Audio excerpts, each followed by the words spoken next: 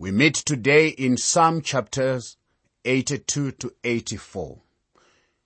Psalm 82 talks of God judging the judges of his people.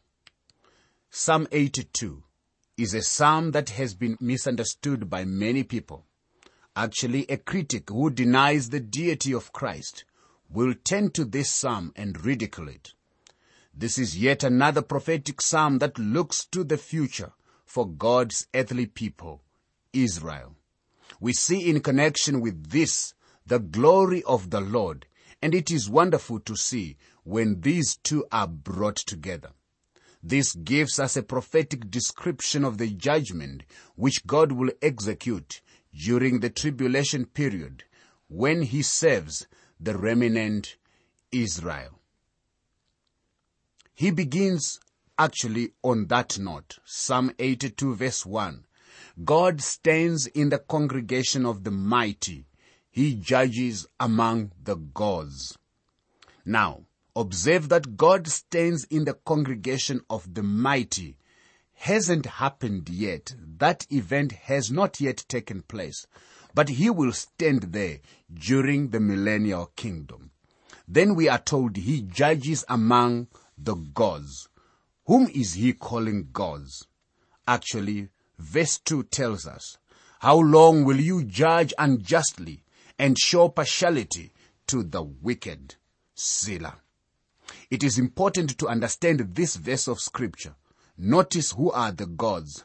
God is calling the judges of Israel gods.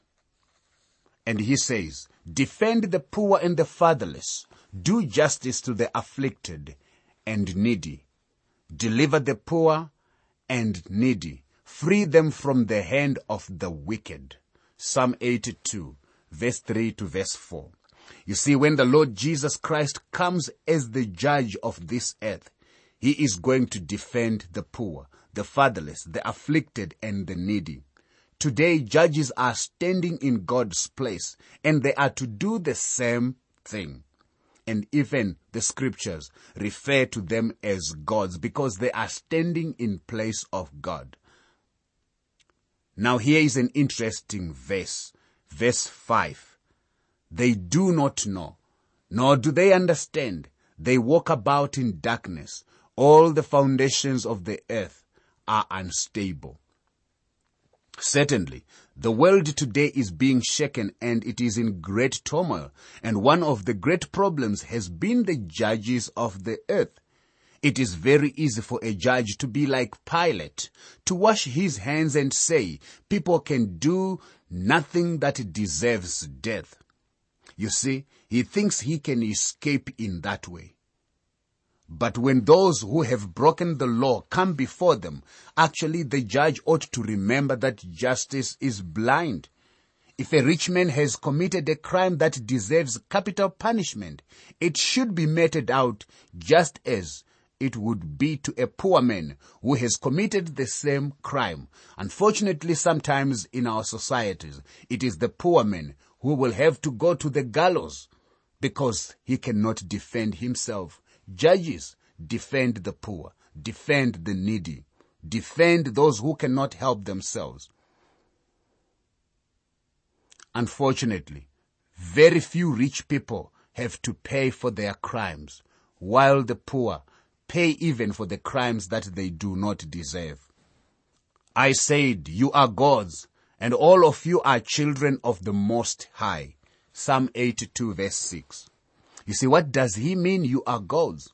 The Lord Jesus Christ himself quoted this verse when the Jews questioned his deity. They accused him of blasphemy because he made himself God. In John 10 verse 33 to 37 we read, the Jews answered him saying, for a good work we do not stone you, but for blasphemy and because you, being a man, make yourself God. Jesus answered them, is it not written in your law, I said, you are gods? If he called them gods, to whom the word of God made, and the scriptures cannot be broken, do you say of him, whom the Father sanctified and sent into the world, you are blaspheming, because I said, I am the Son of God. If I do not do the works of my Father, do not believe me. You see here, Jesus was telling these Jews that they were sitting in judgment, and when one who sits in the place of judgment, he is actually taking the place of God. Many saints today are guilty of that type of thing. They sit in judgment on other saints. Paul says, "But with me it is a very small thing that I should be judged by you or by a human court. In fact, I do not even judge myself, for I know nothing against myself. Yet I am not justified by this. But he who judges me is the Lord. Therefore judge nothing before the time until the Lord comes, who will both bring to light the hidden things of darkness and reveal the counsels of the heart. Then each one's praise will come from God." 1 Corinthians chapter 4, verse 3 to verse 5. You see, Paul is saying that he is going to stand before God someday, and because of that, he doesn't even judge himself. My friend, when you start judging someone, you are acting for God. And you are a God when you have taken that position of judging. A man in that position ought to be a godly person. He should be a man of prayer. Now, the big problem in our contemporary society is not so much with the criminal as it is actually with the judges and the breakdown of law and order. It is strange that the breakdown of law and order has begun with the law profession and not really with the criminal element. In Bible time, when you pass judgment on a person, you stand in the position of God. Parents ought to recognize that as well. What does God say to a little fellow growing up in a home? He says, "Little children, obey your parents in all things, for this is well-pleasing to the Lord." Colossians 3, verse 20. But wait a minute. What if his parents don't tell him to do the right things and don't bring that child up in the way that he should go? You see, there are many parents like that today. God says, "I am going to hold them responsibility. They are in my place. They occupy that position because I said to that little child, to that little boy, to that little girl, hear the instructions of your father and do not forsake the teaching of your mother," as quoted from Proverbs 1 verse 8. You see, God help the father or the mother who does not lead their child in a godly pathway. Someone has asked the question, what is worse than going to hell? Well, the answer given by a preacher was this: the worst thing is to go to hell and recognize the voice of your son and ask, "Son, what are you doing there?" And hear him answer, "Dad," or "Mom, I followed you." That is the worst thing to ever hear, my friend. You see, this is a tremendous psalm. God says to the judges, "Be sure you judge accurately. You are gods, and all of you are children of the Most High." Psalm 82 verse 7. "But you shall die like men and fall like one of the princes." You see, God reminds the judges too, who stand in the place of God, that they are still human beings, and that the day is coming when they will have to stand before God and be judged. "Arise, O God, judge the earth, for you shall inherit all nations." Psalm 82 verse 8. You see, this will be a prayer of the nation Israel. I also believe this is a prayer of all of us. We can pray it in this our time, the time that we live. Psalm 83 is an important psalm again. It is a cry for judgment. This is a song or a psalm of Asaph. This is the last psalm of Asaph series actually, and a rather puzzling one. The fact of the matter is that you cannot fit it into the history of the nation of Israel. Since you cannot, the idea is to guess at it, and there have been some wild guesses coming from people. However, we read and sense that this psalm is an imprecatory prayer, a cry for justice. The psalmist prays for God to deliver his people from their enemies. Psalm 83 verse 1 and verse 2 says, "Do not keep silent, O God. Do not hold your peace, and do not be still, O God. For behold, your enemies make a tumult, and those who hurt you have lifted up their head." Now you see, whoever the enemy is here, that enemy hurts God. That enemy does not like God.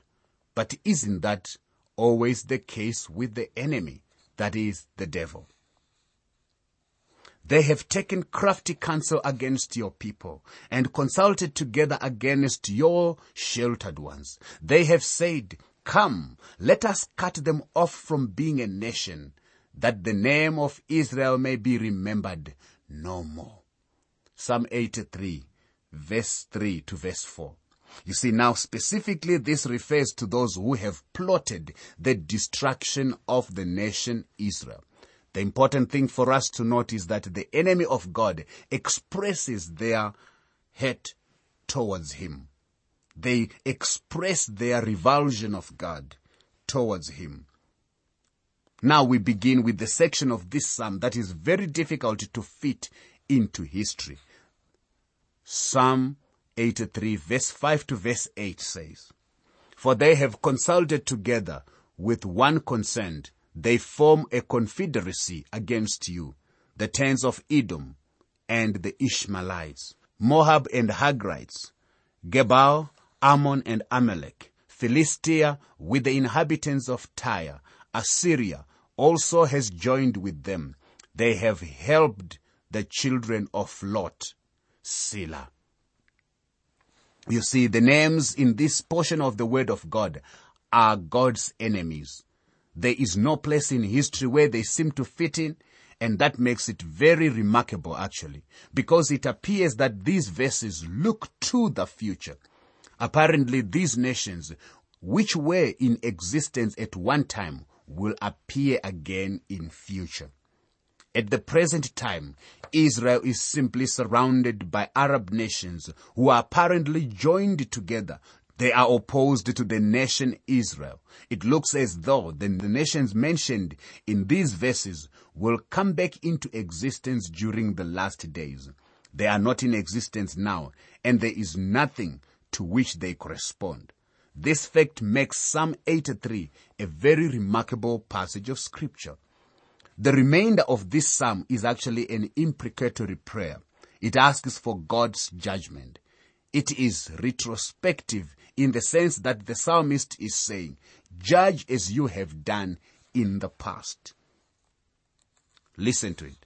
"Deal with them as with Midian, as with Sisera, as with Jabin at the brook Kishon, who perished at Endor, who became as refuse of the earth." Psalm 83, verse 9 to verse 10.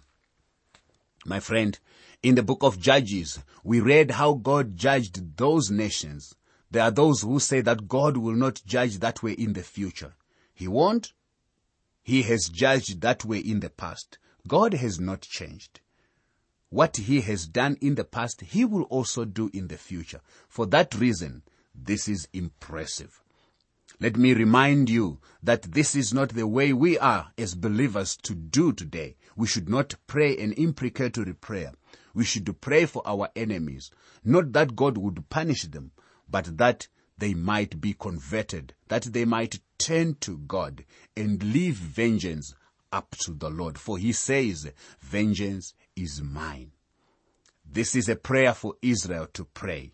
Listen to it. "Oh my God, make them like the whirling dust, like the chaff before the wind." Psalm 83 verse 13. Do you remember reading about the great big wheel that the oxen used to pull around to beat out the grain and crush the stubble? The psalmist is saying, "Deal with your enemies that way, O Lord." As the fire burns the woods, and as the flames set the mountains on fire. Psalm 83 verse 14. In other words, be like a forest fire upon those enemies. And I would like to insist, this prayer would only fit for Israel, not for the believer today. Now note the conclusion of it. that they may know that you, whose name alone is the Lord, are the Most High over all the earth. Psalm 83 verse 18. My friend, I'm convinced that the only way this world is going to know that God is for him to move in judgment.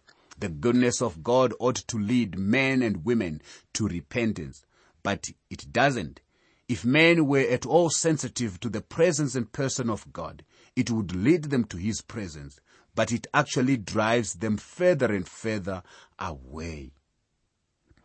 I move on to Psalm 84, which is also a deep desire for God's house. This psalm, in which the Levitical emphasis is actually prominent, it is a psalm for the sons of Korah. The sons of Korah served in the tabernacle and later in the temple. Now let's go back to 1 Chronicles 26 to see the background of this family. 1 Chronicles 26 verse 1. Concerning the divisions of the gatekeepers of the Korahites, Meshelemiah the son of Korah of the sons of Asaph.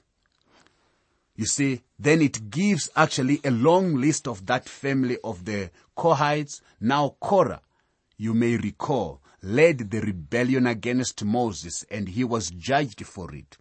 But now, by the grace of God, these descendants of his are actually serving in the tabernacle and in the temple of God. That is the grace of God. Then 1 Chronicles 26 verse 12 to 13 says, among these were the divisions of the gatekeepers, among the chief men, having duties just like their brethren, to serve in the house of the Lord. And they cast lots for each gate, the small as well as the great, according to their father's house.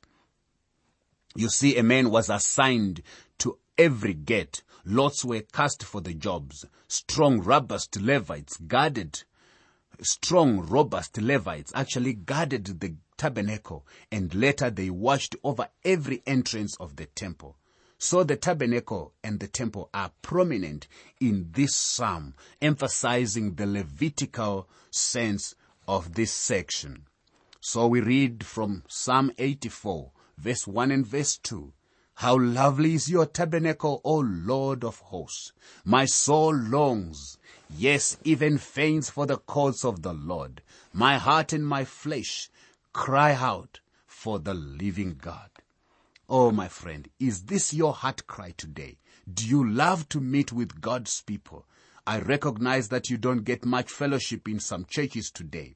In fact, you get more gossip and criticism than you get anything else. However, the place for fellowship is the church, and there are wonderful churches throughout our land. Please find one in your neighborhood where the word of God is preached and Christ Jesus is exalted. If there is, that is where you should seek the fellowship of believers. This is where you will grow and you will be blessed. This man was excited. He is crying, wanting to be in the house of the Lord. Befitting even that old cry, I was glad when they said to me, come, let us go to the house of the Lord. Now this is lovely. These sons of Korah serving in the tabernacle and later in the temple saw this. Listen to them. Even the sparrow has found a home, and the swallow a nest for herself, where she may lay her young. Even your altars, O Lord of hosts, my King and my God. Psalm 84 verse 3. Now I think the sparrow builds nest around the temple. The man who wrote this psalm, as he looked up and saw them, he said, I want to dwell like that. I want to live that close to God. The Lord Jesus said to consider the little sparrows. They are not worthy anything actually. In fact, you would like to get rid of them. The way they chatter around and the mess that they make everywhere. They are dirty little birds. The Lord Jesus said, are not 2 sparrows sold for a copper coin, and not one of them falls to the ground apart from your Father's will. Matthew 10 verse 29. You see, not one of them falls to the ground apart from your Father's will. Actually, the language is stronger than that. He says that the sparrow falls into the lap of your Father. He knows all about it. And the psalmist said, I just long to live in the sanctuary of the Lord, in the tabernacle of the Lord, like the sparrow, so close. O God, behold our shield, and look upon the face of your anointed. Psalm 84 verse 9. You see, the psalmist can say, oh God, behold our shield. God is our shield, my friend. And look upon the face of your anointed. Again, this is a reference to the Messiah, the Christ, revealed the face of God on the earth. So the face of God on the earth is Christ the Messiah. The sanctuary, as we saw in the book of Leviticus, was the very center of the life of Israel. There was a day when the church was the center of the social life. Well, in many African countries, the cathedral was the tallest building in many cities. In my own country, the tallest building today is the central bank. The church is not even the center of religious life today, but it should be, my friend. Psalm 84 verse 10. For a day in your courts is better than 1,000 elsewhere.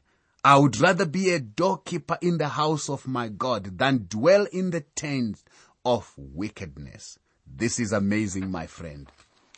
He says, for a day in your courts is better than 1,000 elsewhere. I would rather be a doorkeeper in the house of my God than dwell in the tents of wickedness. And that's what the sons of Korah were. They were doorkeepers. He says, I would rather have my job than be a rich man living far away from God. Some people would prefer to be rich people, yet living far away from God, not with the sons of Korah. These are some of the folk who look at their watches, the people who would rather keep their job while being far away from God, are people who would even look at their watches on Sunday, even to see if the preacher is going over time. But the psalmist said, I would rather spend one day in God's house than 1,000 elsewhere. What a glorious psalm this is, and what a rebuke it is to many of us. How much time do we spend in the house of God? Some have literally spent simply 30 minutes in the house of God. And when you calculate all of that, it actually translates to one day in the whole year. Are you being a steward, a good steward of God's time? And are you giving him more time? May God help us to spend time in the house of the Lord. You can have copies of the notes and outlines used for these Living Word for Africa programs so you can follow them as you listen. For your copies, please send a WhatsApp message or SMS to +27 72 641 4475. Please say which book of the Bible you want them for, and be sure to include your name and contact information. I'll repeat that number for you. It's country code 27 followed by 72 641 4475. From within South Africa, it's 072 641 4475.